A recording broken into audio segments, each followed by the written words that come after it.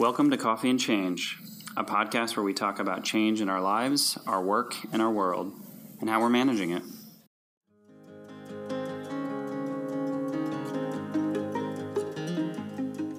How many of you remember the phrase, run away with the circus?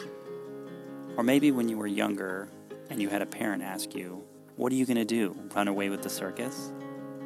My next guest, James J. Guilford, did just that. And the circus he ran away with was Cirque du Soleil.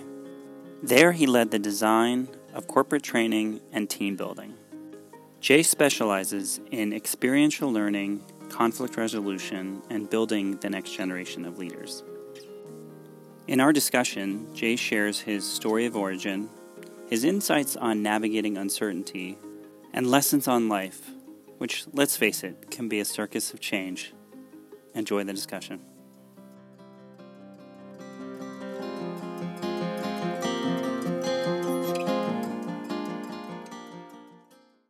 The best way to describe me is that I worked with a bunch of clowns. That's what people really know me for. I was at Cirque du Soleil for a little over 6 years. And for the first 3 years at Cirque, I managed our at-risk youth programs in the United States. And then for the last three and a half years, I helped create and I led the creation of our corporate training programs. So I have been working in leadership and corporate training for longer than I should say, over a decade. I'll just leave it at that. And the shiniest thing on my resume is Cirque. I've through Cirque, I worked with a lot of the bigger names like Google, Adobe, Microsoft, MasterCard, Kmart Australia, surprisingly, which is was at that time a $6 billion retail giant, Toyota Canada. And in my work, I got to see how great companies and what great leaders did well. And as a leader who failed, I understood firsthand how when you fail as a leader, which I did for many years prior to becoming a leadership strategist, when you fail, you do a lot of damage. So I bring to the table my personal experience as a reformed bully boss and a leader who has failed. I bring to it professional experience as as a person who's worked with some of those shinier names. And I bring to a lot of this work just having been on the outside as a coach and being able to come in as a third party and say, hey, something's going wrong. And what I like to tell companies about hiring consultants, and this, Bill, is that, I get to come in with no skin in the game and I can go in and tell the CEO, you're acting out, and then I get to walk away. So I have that kind of triumvirate of perspectives that I bring to this leadership stuff. Yeah, and I can't wait to hear more. I think one of the most fascinating things in looking at your background, and I love how you say this, you got to run away with the circus. And, as someone who remembers very, very vividly my first circus that I went to as a kid, and then, of course, if we think about the story of P.T. Barnum and everything like that, I think what's so interesting about the phrase "run away with the circus," it reminds me of this aspect, as you were talking about, which is, coming into a town, so to speak, setting up, and then packing up and leaving. If things didn't go well, if things went well, regardless, pack up and leave, and off you go to the next thing. And so using that kind of metaphor and analogy, I'd love to dig in here a little bit, because I think very similarly in consulting and in leadership development and all the work that, you do and I do that overlaps, I think sometimes it feels like we do that, right? We come in with the circus.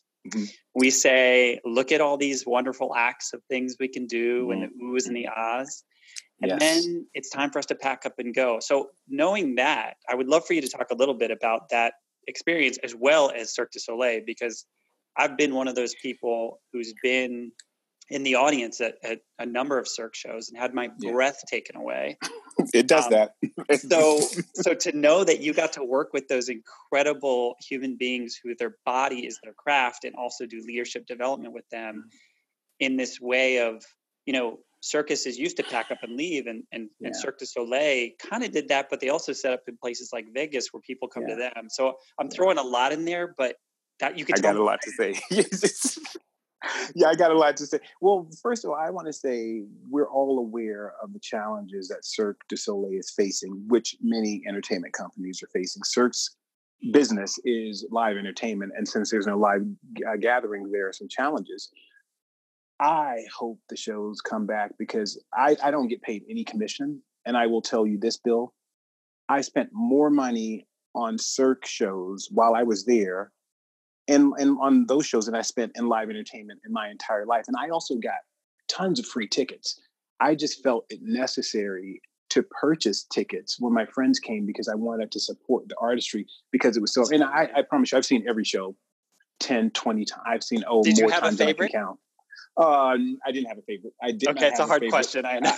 I can tell you this: when Cirque du Soleil does rise again, you should come to Vegas. Everyone should come to Vegas safely, adhering to all of the guidelines, and you should see Mystere because it's the most acrobatic show. Yeah. You should see O because the stage is a 1.5 million gallon pool that transforms from solid to liquid in less than 30 seconds. You got to go see Ka because the stage, I won't tell you what that stage does, but it floats. I'll just say that. And it's the size of a 747. So the theaters in Cirque are custom built so that they never travel. Like Ka's 50-ton stage is not going to ever go anywhere. You have to come to Vegas. Right. O's 1.5 million gallon pool is not ever going anywhere. You can only see it in Vegas. And when I was at Cirque, the way that I taught leaders about creativity and innovation and diversity is that I had to become very fluent in the shows. So I know more about the technical aspects of Cirque du Soleil shows than I probably should. I know what wig glue is, for example. I didn't even know that was a thing. Wig glue is a thing. So yeah, I would say Cirque, my experience at Cirque was amazing.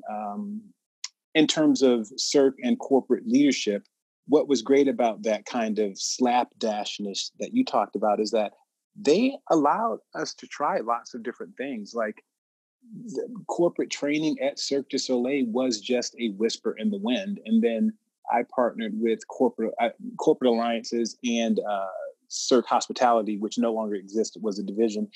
And we got together and we made some stuff happen. And they gave me an office. They gave me a budget. They gave me access to all of the artists. I got to work with all 7 shows. I mean, I got carte blanche where I could just come in and say, Uber's coming. And they would say, well, why don't we build a car, Uber-shaped car, and bring it out to 2001: A Space Odyssey? I was like, great. So it was a really amazing experience. Whatever you think of when you hear Cirque du Soleil and corporate training and leadership, that's exactly what it was. That's exactly what it was. So, yeah. I think one of the things that you hit on, which I think is like this seed of transformation, is source of inspiration. Yes. Like you can take moments of inspiration and let them be the fire, if you will, in a good way of transformation. And I'm curious, when you were there, was it hard not to take every moment of inspiration and be like, I've got this great idea? Yeah, because what's interesting about any organization that's truly at the top of their game, they oftentimes don't see it. So at Cirque, what was great for me is that as a consultant, I was working internally at Cirque. And because I had the lens as a consultant, I was studying it in part pieces. So I could see that at Ka, we could teach innovation, or I could see that by putting people on a trapeze, we could teach healthy risk-taking. So I had to edit a lot, and we had to decide which of the 3 things, which of our core competencies of the 20 that they had, which of the 3 are we going to focus on? The other thing that I think when you say source of inspiration, where that comes from as a leader, and I want to describe what I did. So I had a core team in the office, and we plugged into the production teams at the show. So anytime I went to the show, I was like kind of spearheading a team of between 10 and 30 people, depending on the size of the group, and then artists and then technicians. So what was interesting about me leading those curricula is that I had to come in and trust that they knew more than me. Whenever I went to production meetings, I didn't know what the Ka stage could do. I could either come in and suggest something and get something very narrow and okay, or I could come in and put an empty bowl in front of them and they filled it with ideas. So the source of inspiration really came from trusting that the pyrotechnicians and the lighting technicians and the automation technicians and the contortionists, I had to trust that they all knew more about what was possible than I did. And you have to let go of your ego to do that. So there was a lot of editing in terms of all of the ideas.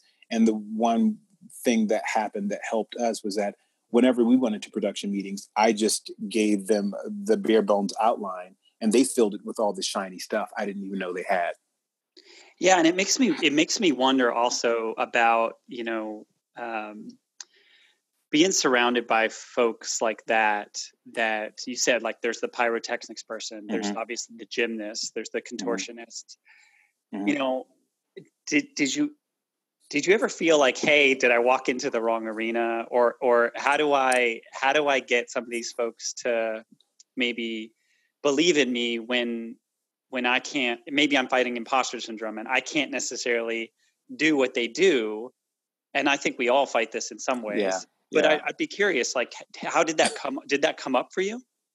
Well, when I got to Cirque, and I'm going to say this because this is a way to overcome imposter syndrome, I am Ivy League educated. So I say that not as a bragging point. I say that because part of overcoming imposter syndrome is looking at the shiny things you have to bring on the table. So 10 years ago, had I joined Cirque then, yeah, Bill, I would have been, shaking in my boots. At that point in my career, I had, gone from the inner city to the Ivy League and overcome a lot of that stuff with being like the poor, gay, Black man, all of that stuff I had to overcome, going from, East Lake Meadows housing projects, living with my aunt for some years, and then going to Emory University and then to Columbia University. So imposter syndrome, I had it a lot up until I would say my mid-20s. I'm a little older than mid-20s now. I had it a lot. And then at Cirque, I understood that when you walked into those rooms, you had to understand what differentiated you from the others and what part you were bringing to the machine. It can be, I had seen others come to Cirque and I had seen in them and coached them out of feeling intimidated in those rooms. Because yes, you have Olympians there. I mean, I think there were 16 or 18 Olympians at O. You had most people at Cirque had traveled all around the world and worked with Madonna and, Bruce Springsteen. And so they had these names and these resumes. So it was important for me to understand that what I was bringing to the table was just as shiny, but in a different way. Imposter syndrome, I have had it. Fortunately, I had overcome that mostly by the time I got to Cirque. Yeah, and I think it's interesting you mentioned, the aspects of the chapters in your life. And I would love for you to kind of, dig into that a little bit. Mm-hmm. I think I've been talking a lot with people during these days of the pandemic and, in the stillness and in the silence, I think people are doing a lot of reflection and looking inward and starting to kind of understand, who am I and where do I come from? And so, your story of origin, you talked a little bit about it, coming from where you grew up and the things you went through. And I'm curious from your thoughts. I mean, I have my own kind of beliefs on this of the imposter syndrome that I fought as well as a military officer who was serving under Don't Ask, Don't Tell and in the closet. Yeah. Come out to my family. And so I know, like, when you say that, I can feel it. Yeah. But I'd be curious, as you think about how you grew up and some of those things, those challenges and adversities you faced, and now the work you do, helping people work through conflict, helping people become leaders. Do you pull on that? Do you pull on that thread a lot from how you grew up and what you went through? Yes, I want to talk about that. I want to go back first to this imposter syndrome part because I like to offer solutions. So if anyone's listening, I just want to I know someone's listening, Bill. So for the millions of people that are listening, I want to give one solution to that. I had imposter syndrome throughout, and I'll say more about that. what I realized is that I don't need to mimic the other gears in the machine because I'm one of many gears in the machine. So that helped me overcome it by looking at what I had to offer that was very unique.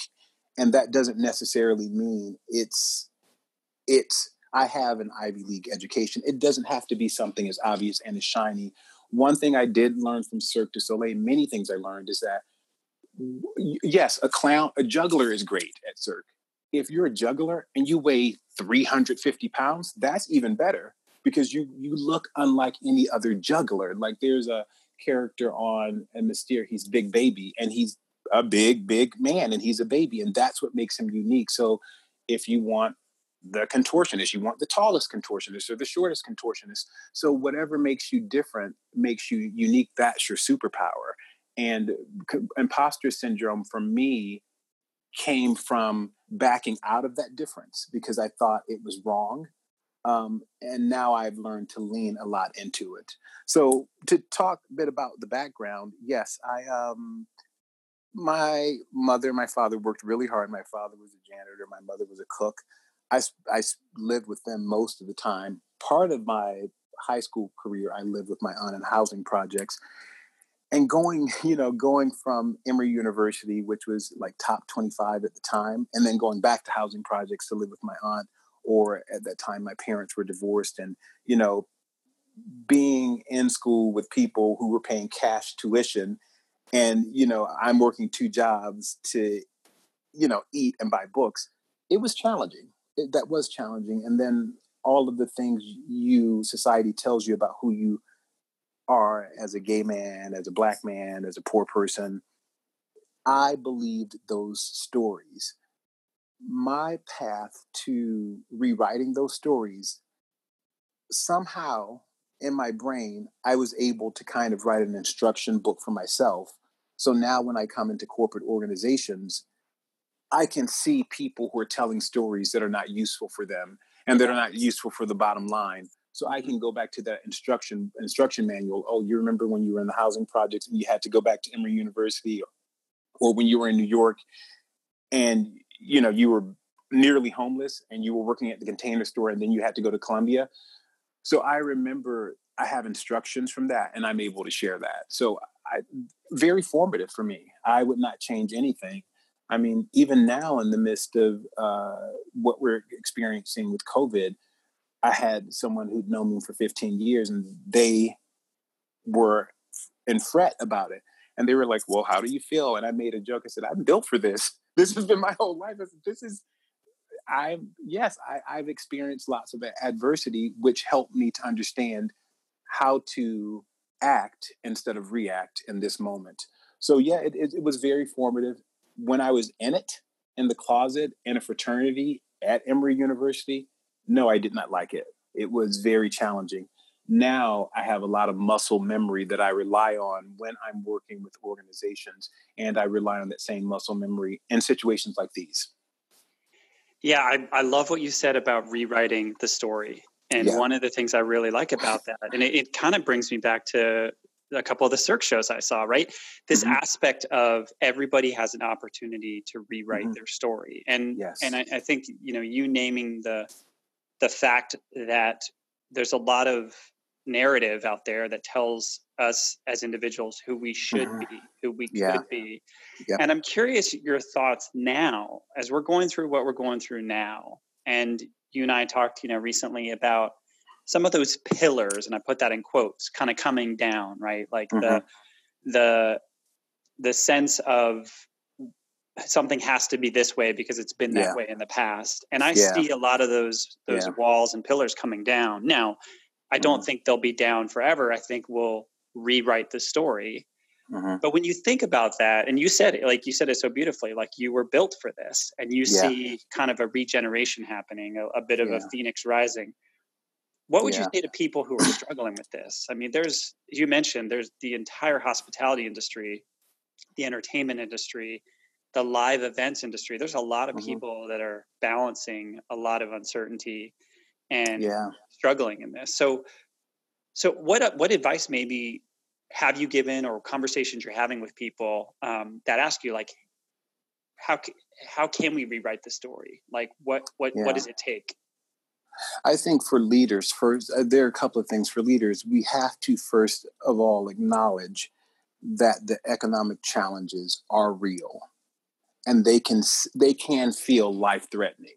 So one thing I want to say is that I have the great fortune of I have been sheltered from that experience in this recent part of my life. So I do understand that some of us sit from more of a place of privilege than others. The economic uncertainty is real. If you're a leader, acknowledge that. There's some, I was speaking with someone and they said, well, these CEOs, da, da, da. And I was like, well, whether the CEO has, $1 million salary a year or $1 salary a year, we don't know. There's still a person who's built their career and invested their dreams into a company, and they might think that that's not going to happen anymore. And that's real. So all of the angst can feel real. So that, first of all, acknowledging that. And once we have the information, pause and act instead of reacting. So we have the information. We have the information that we have. So let's pause and act instead of reacting. One thing, so that's the first thing I would say is take that sacred pause before you make any decisions. I would say if I had to rewrite the script of what happened now, I think that everyone responded well. One thing that I talk to organizations about is before you send your workers home or immediately afterwards, give them a plan of how to be at home. And taking an hour or 2 hours to bring in professionals to say, well, what are some things we need to think about? Let's think about that everyone's going to be at home now. Let's think about the fact that you're going to have to divide duties. Maybe you weren't there to walk the dog. Maybe you have to, so just giving some thought to the action instead of the reaction. And now, since we're in it now, the other thing I would say is look at what stories you're consuming and look at what stories you're telling yourself. So there's a difference between being informed and being inundated with negative information. So what I do is I go to the CDC's website, I go to WHO, I go to LinkedIn and get the updates. When I get the updates, I know wear your mask, these things are closed, do this, don't do that. I would ask people to look at the media diet they're consuming and really get on a stricter diet of information that helps you, that's necessary, and that feeds you so that you can move forward. Because it can be a trap to continue to watch the headlines over and over and over again. So I would say take that sacred pause first. Even when you come back, so we sent people to work from home, it helps get someone to help you make a plan for when they come back. When things come back to normal, quote unquote, have a plan for that. And, I would say look at your media diet right now and ask yourself, what don't I need to know? What tweet don't I need to continue to read over and send to my friends? Right. Yeah.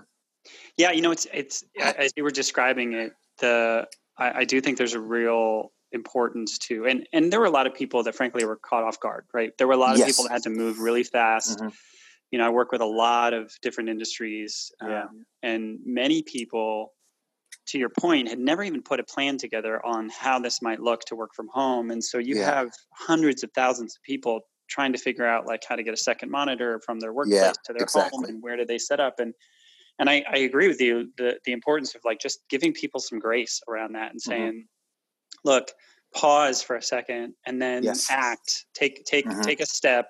It's not going to be the final step. Like we're going to have to learn from this. We're going to have to iterate. And it reminds me of a conversation I had with a gentleman a number of weeks ago who works for Second City. So Second City, a lot of people in Chicago probably know, is the place where a lot of comedians and comics, where everyone came. Everybody for Saturday Night Live. They all came from Second City. And this gentleman reached out to me, and we had this great conversation. He works for a division of Second City called Second City Works. Yeah. And the whole model, which you're probably very familiar with, is I do know this. I stole some stuff from them. Is using improv to help organizations basically train leaders and train teams better. And he and I connected, and we just had this fascinating conversation at the very beginning of this COVID-19 crisis. And it was so inspirational, because here was a person saying, hey, we do improv really well. Mm-hmm. And there's going to be a point where your organization or the organizations you're supporting, frankly, need to do some improv and pivot, pause and act, take whatever's given to them and build upon it. And that's a completely different muscle. And and I think it's going to be more important than ever going forward that people can, take something and be able to pause and act, build upon a sentence that isn't quite finished. This crisis is far from over. Mm-hmm. And there are a number of leaders that I'm seeing that are born out of this crisis. It's a beautiful mm-hmm. thing to see young people basically step up and do what you're talking about, which is, all right, here's the information I have. I'm choosing to take a media diet. I'm choosing to take mm-hmm. a diet in other places so I still have my fresh mental capacity. Sanity, I would call it. Sanity, exactly. Uh-huh. To participate, mm-hmm. to offer a creative idea. And it is, I think about those moments. Those are small moments for people that can make a real difference. And, it's kind of like, I imagine, and I've done the trapeze thing once or twice in Club Med. I know you worked with Club Med in the past as well. Yeah, we did some stuff, yeah. And so I did the trapeze training a little bit with some of them when I was in Turkey as a high school student. We actually took our senior trip to a Club Med in Turkey. Mm-hmm. And it was an amazing time with the GOs and everything. But I remember that, you have to act like you're flying through the air. And yes, you can pause and be like, okay, what am I?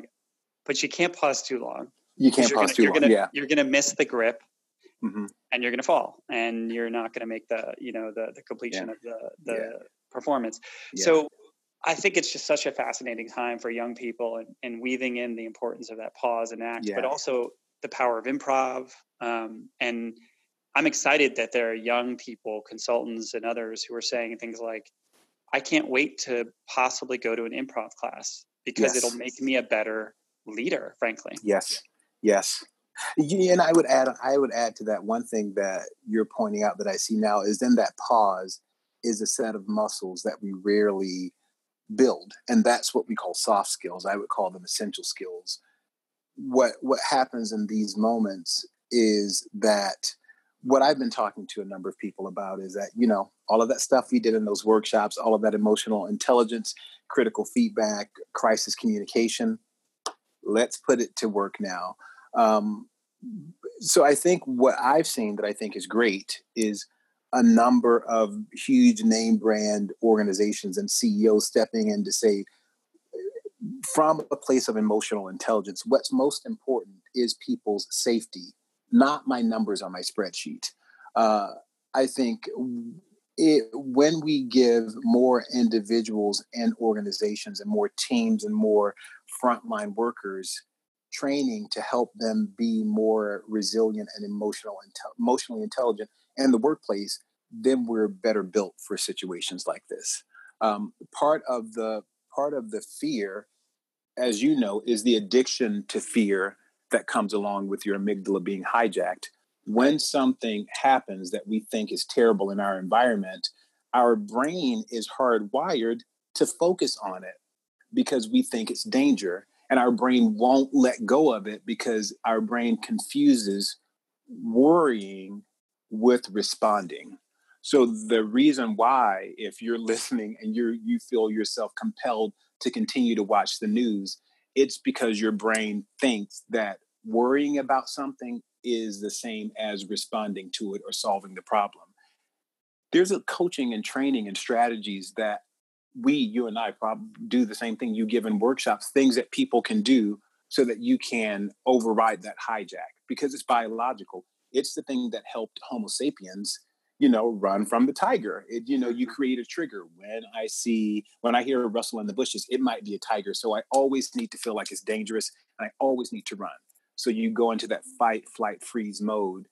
And when you hear the conversations now, you can see that we're somehow still in it. Like when there are two phrases I hear a lot of people saying, and they're on their own, they're innocuous. I mean, they're just like neutral phrases. Like what I hear people saying is, we just don't know what this is. I'm like, yes, that's information we don't know.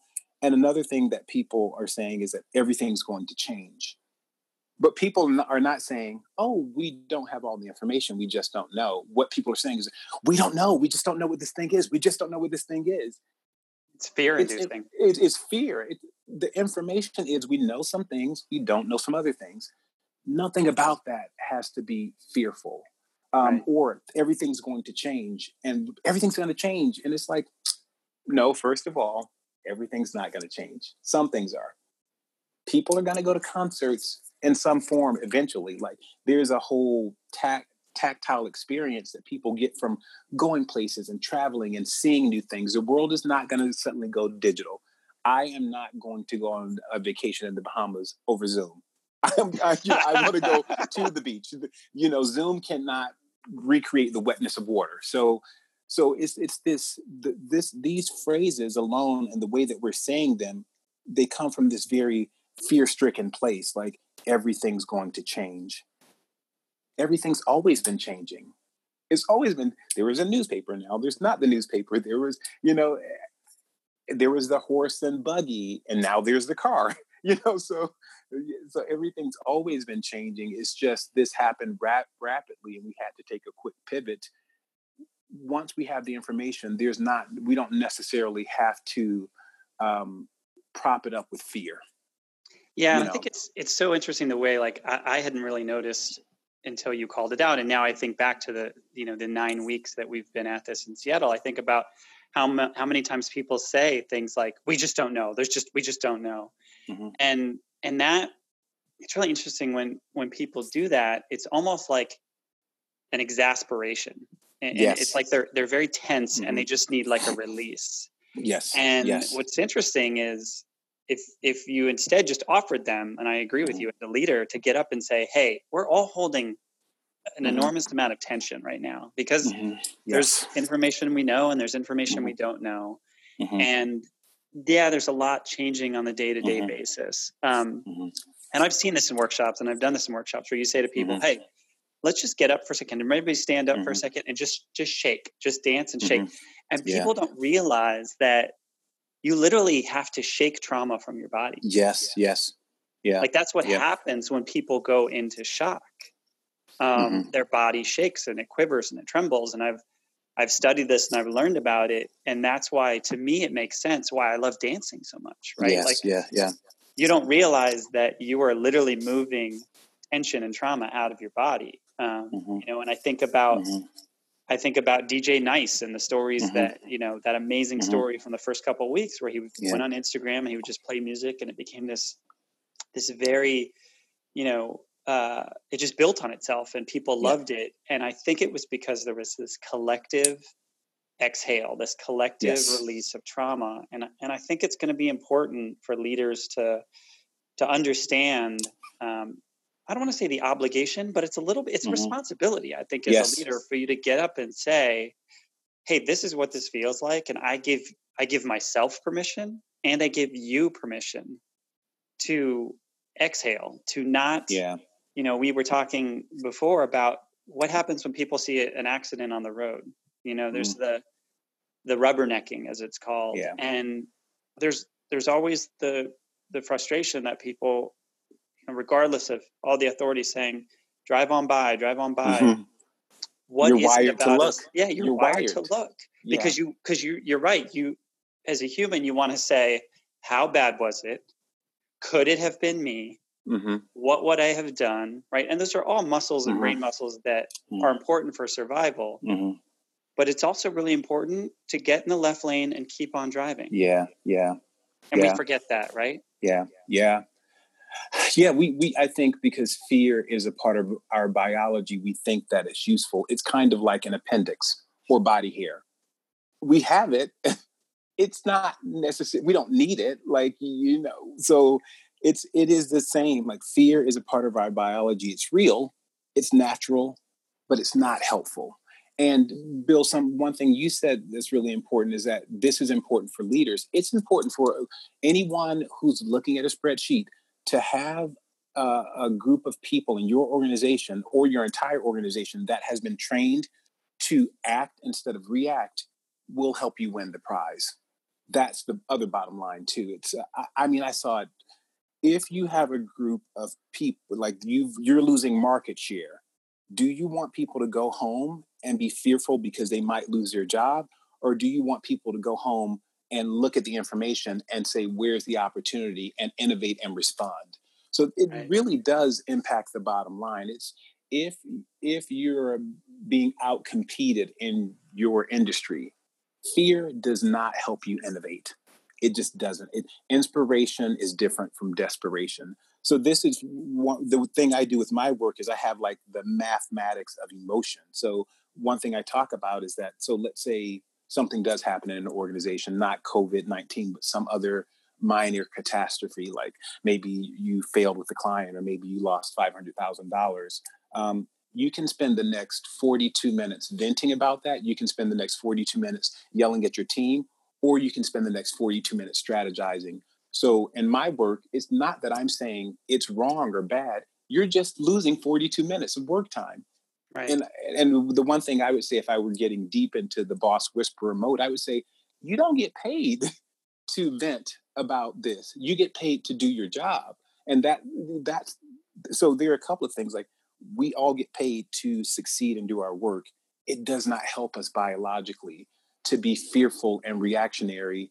And it's not we don't get our best product, our work product, when we're reacting instead of acting. So all of this stuff that we're talking about can sound like up in the air fluff when CEOs and CMOs and that C-level or president thinks about, yeah, you're right.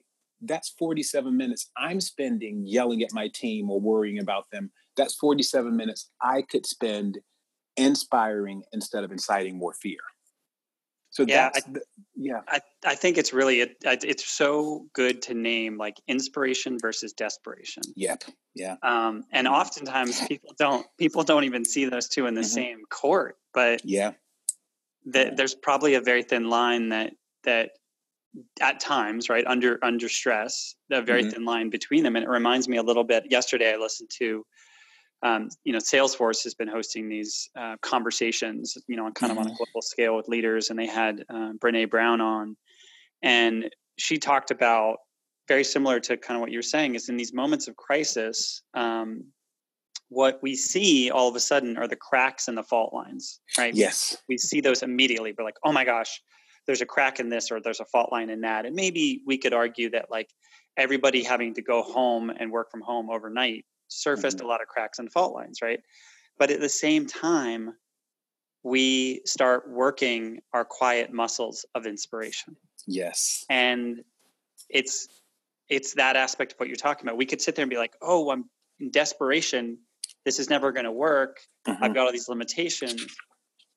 Or we say, what quiet muscles do I have that I haven't had a chance to flex for a while that are going to give me a source of inspiration and maybe others? Yes. And that to me is like the crossroads that I think a lot of organizations or leaders are at right now.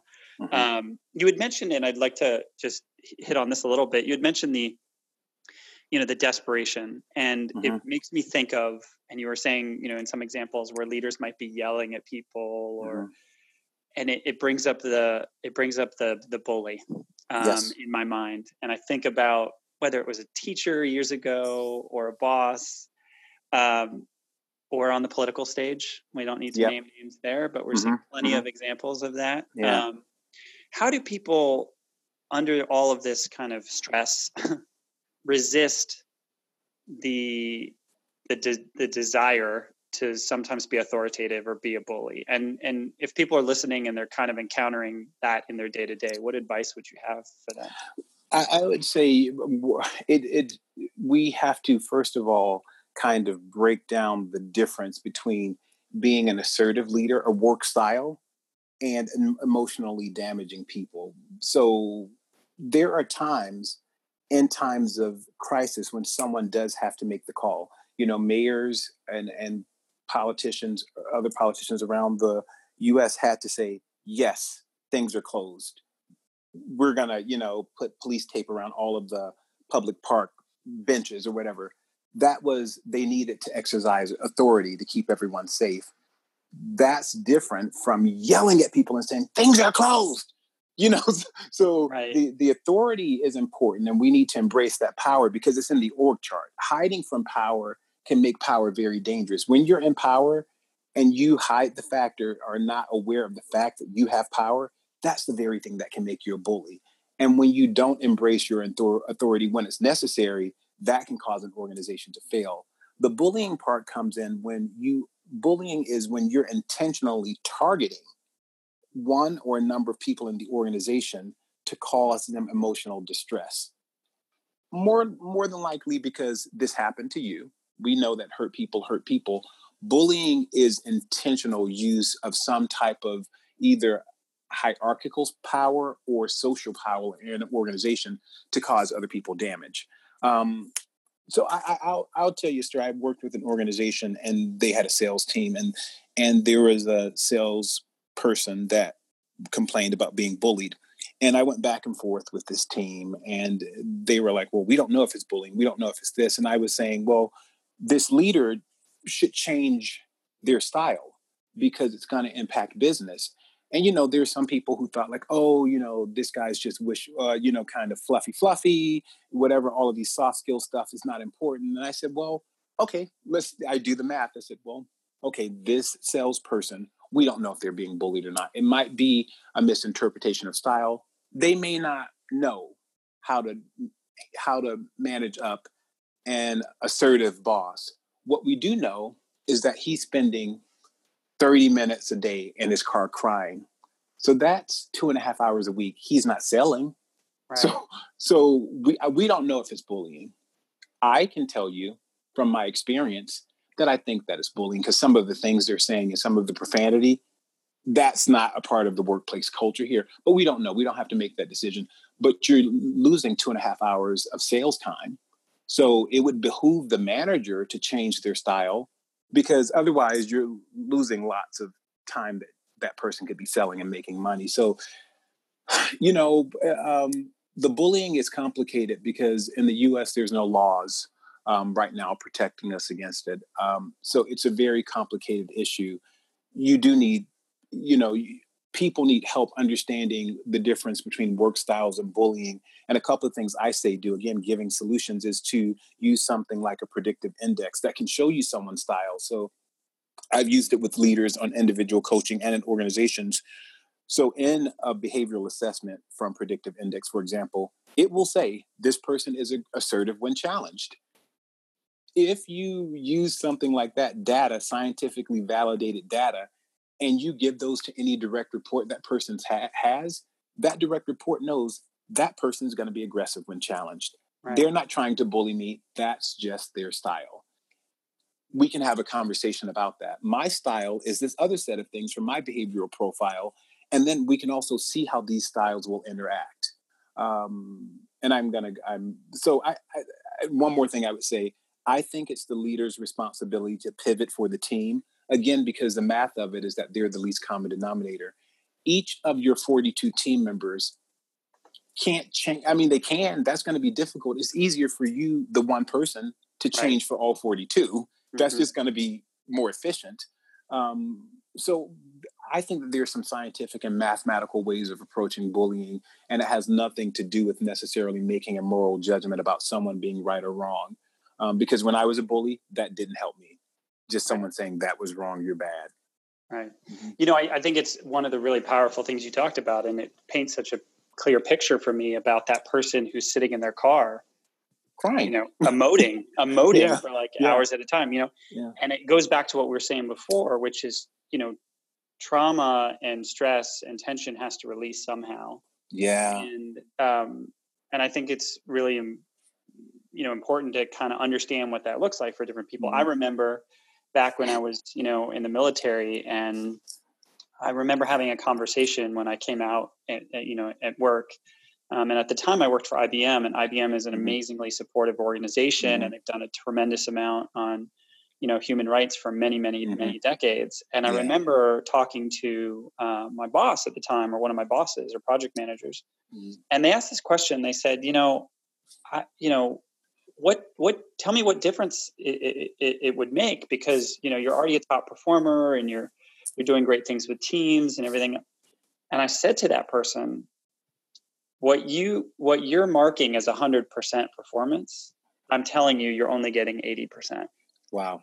Yeah. And I remember him looking at me and saying, hang on a second. You're telling me I'm only getting 80% of you? And I said, yes, because I've always had to reserve 20% for those moments of worry or emotion or somebody disagreeing with me or possibly, attacking me or whatever. You always had to reserve that 20%, which goes back to the fight, flight, or freeze, Yes.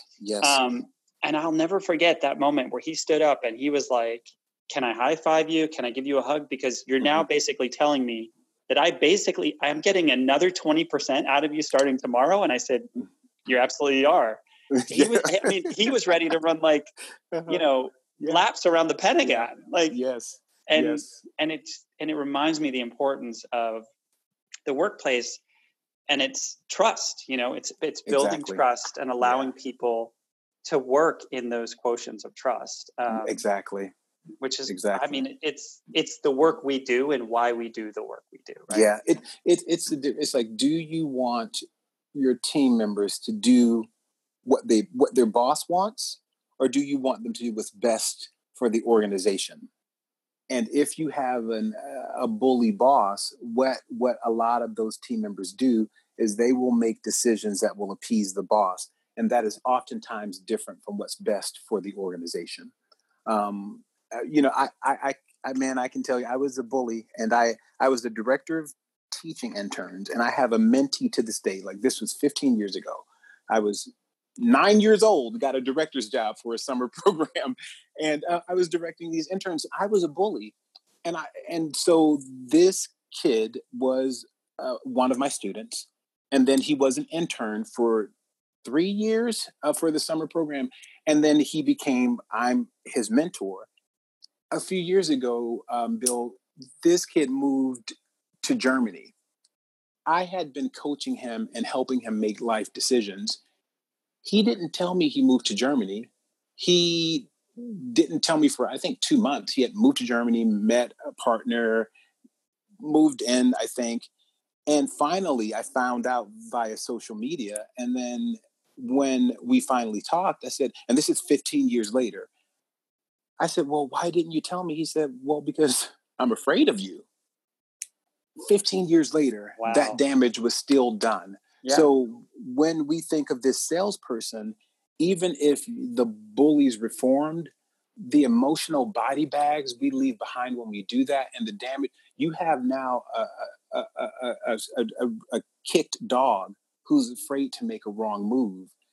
You can't innovate in organizations. You can't be on the cutting edge with people who are afraid of the edge of what you just can't. So it's, again, I always want to bring it back to the bottom line. This bullying and being a great leader and having emotional intelligence and giving critical feedback and using, behavioral assessments, none of that is woo-woo or up in the air. If you want to be on the cutting edge and innovate, you have to have risk takers. And if there's no trust, if people feel like they're going to get in trouble, they're not going to take risks. Right. They just won't, Yeah.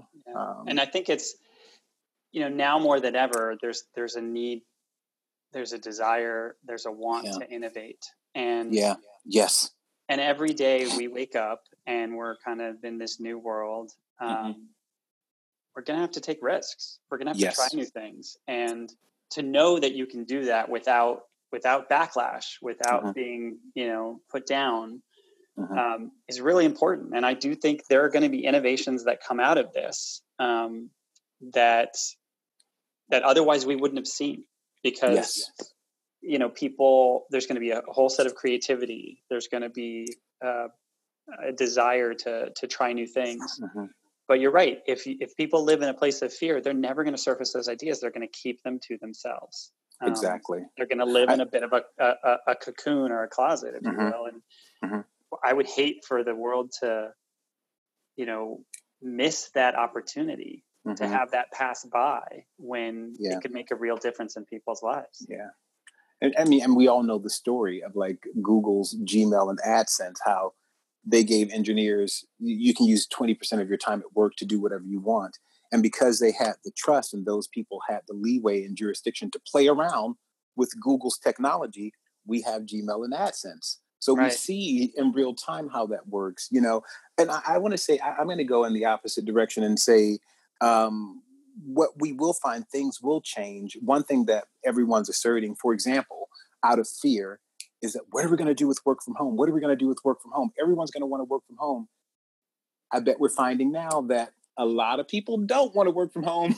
I've talked to a number of people and they've realized, no, I don't want to sit in the same place where I eat and sleep. I don't want to be in that place for 14 hours a day. So people like the texture of going out.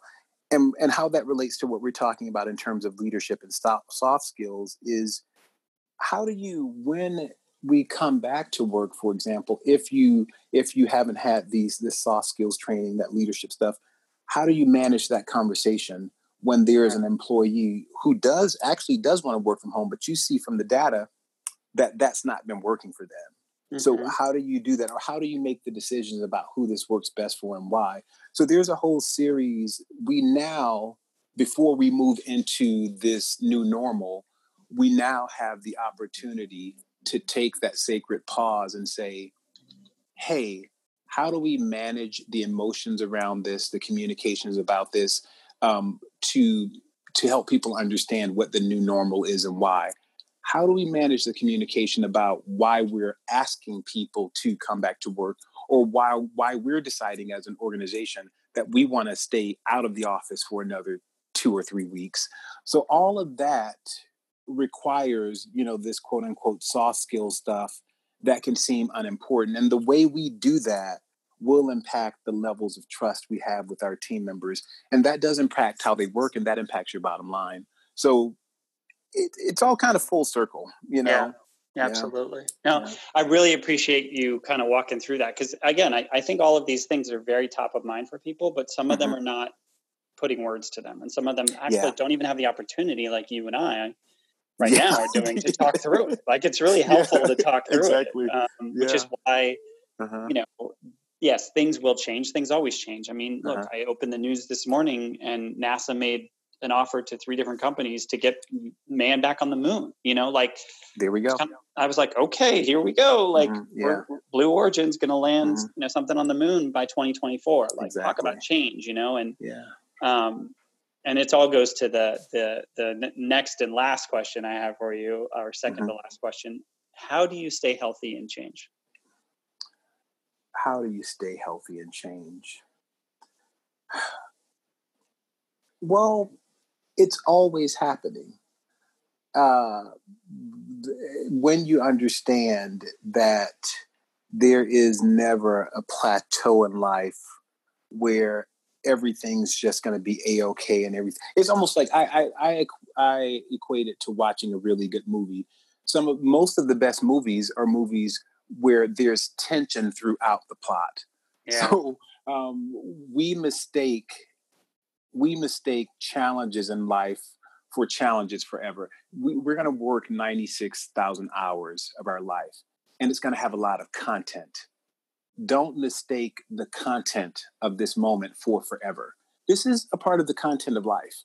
And understanding that puts it into perspective. So in 96,000 hours, some things that you like will happen. A lot of things that you like will happen. Some things that you don't like will happen. It is not forever. Even this now, as we come hopefully to the other side of this, if people were to check in with themselves on a scale of 1 to 10, how fearful were they in week 1, and how fearful are they now? It's less.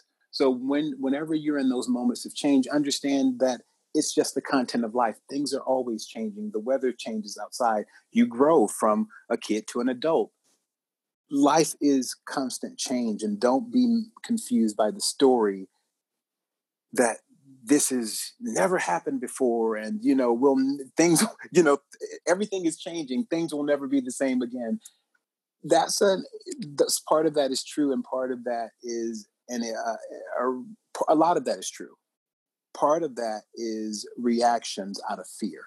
Things are always changing, and and have trust that we're working together. What I see right now is we're working together better than ever as a global community to keep people safe. I mean, there's a COVID CEO pledge where CEOs are pledging to give up their salaries. We've never seen that before. Right. I mean, you know, and most of the commercials are talking about or pivoted towards being safe. Mostly people are not trying to sell us things. There's one company that I'm disappointed. I will not, fashion company. Mostly people are not trying to sell us things. They're trying to tell us how to be safe. And there's no hidden message of come buy from us later. So look at all the good news out there. There's a lot of good news. Yeah, I agree. And it's a mindset thing. I think that mindset, I love that word. And there's a set of behaviors that I think you teach, and I know I teach, that help you get to the mindset. What I tell leaders is that you don't have to believe being this way is helpful. Adopt some of the behaviors. Like I would say, have a stricter media diet, discontinue saying negative things for 2 weeks, and then see. You don't have to believe it. You can just change your behaviors and then see if there's a change in your life. Right. Like the power of a gratitude journal, right? Yes. Just start write 3 things down. I love that. It was suggested the other day. Like, exactly. Just write 3 small things that are like normal occurrences that you're grateful for. Exactly. And do it for a couple weeks and go back and read it 3 weeks later, you know? Mm-hmm. It's a pretty powerful exercise to do because you're right. It's a behavioral change thing that we start to realize you can rewire, just like you can rewrite your story. You can rewire your brain by doing some of these things. Exactly. Which is all pretty powerful. Before we close, I would love for you to tell people where they can find out more about you and your organization. And when the new next, I'm not calling it the new normal, I'm going to call it the new next, happens and people want to reach out and find out how to possibly do some amazing work with you and your teams, where can they go? Where do they find out about you? 2 places. One, of course, is LinkedIn. My name on LinkedIn is James Guilford, JAMES GUILFORD. And you can go there, look for the Cirque guy. I'll be on a stage doing something. Connect with me on LinkedIn. I am a LinkedIn-aholic. You can also learn more about me and my organization and the people I work with. It's CoWorks Lead, one word.com. And you can go there, download we have a lot of free sources, stuff that you can use with your teams immediately. And, we offer some workshops that are now, we're doing those via Zoom, so we can do that stuff. And I just also love to chop it up with some leaders who just want some ideas about how to do this better, because I'm always interested in helping people out and learning from what they do. So go to LinkedIn. James Guilford is my name there, and go to www.coworkslead.com or email me at j@coworkslead.com.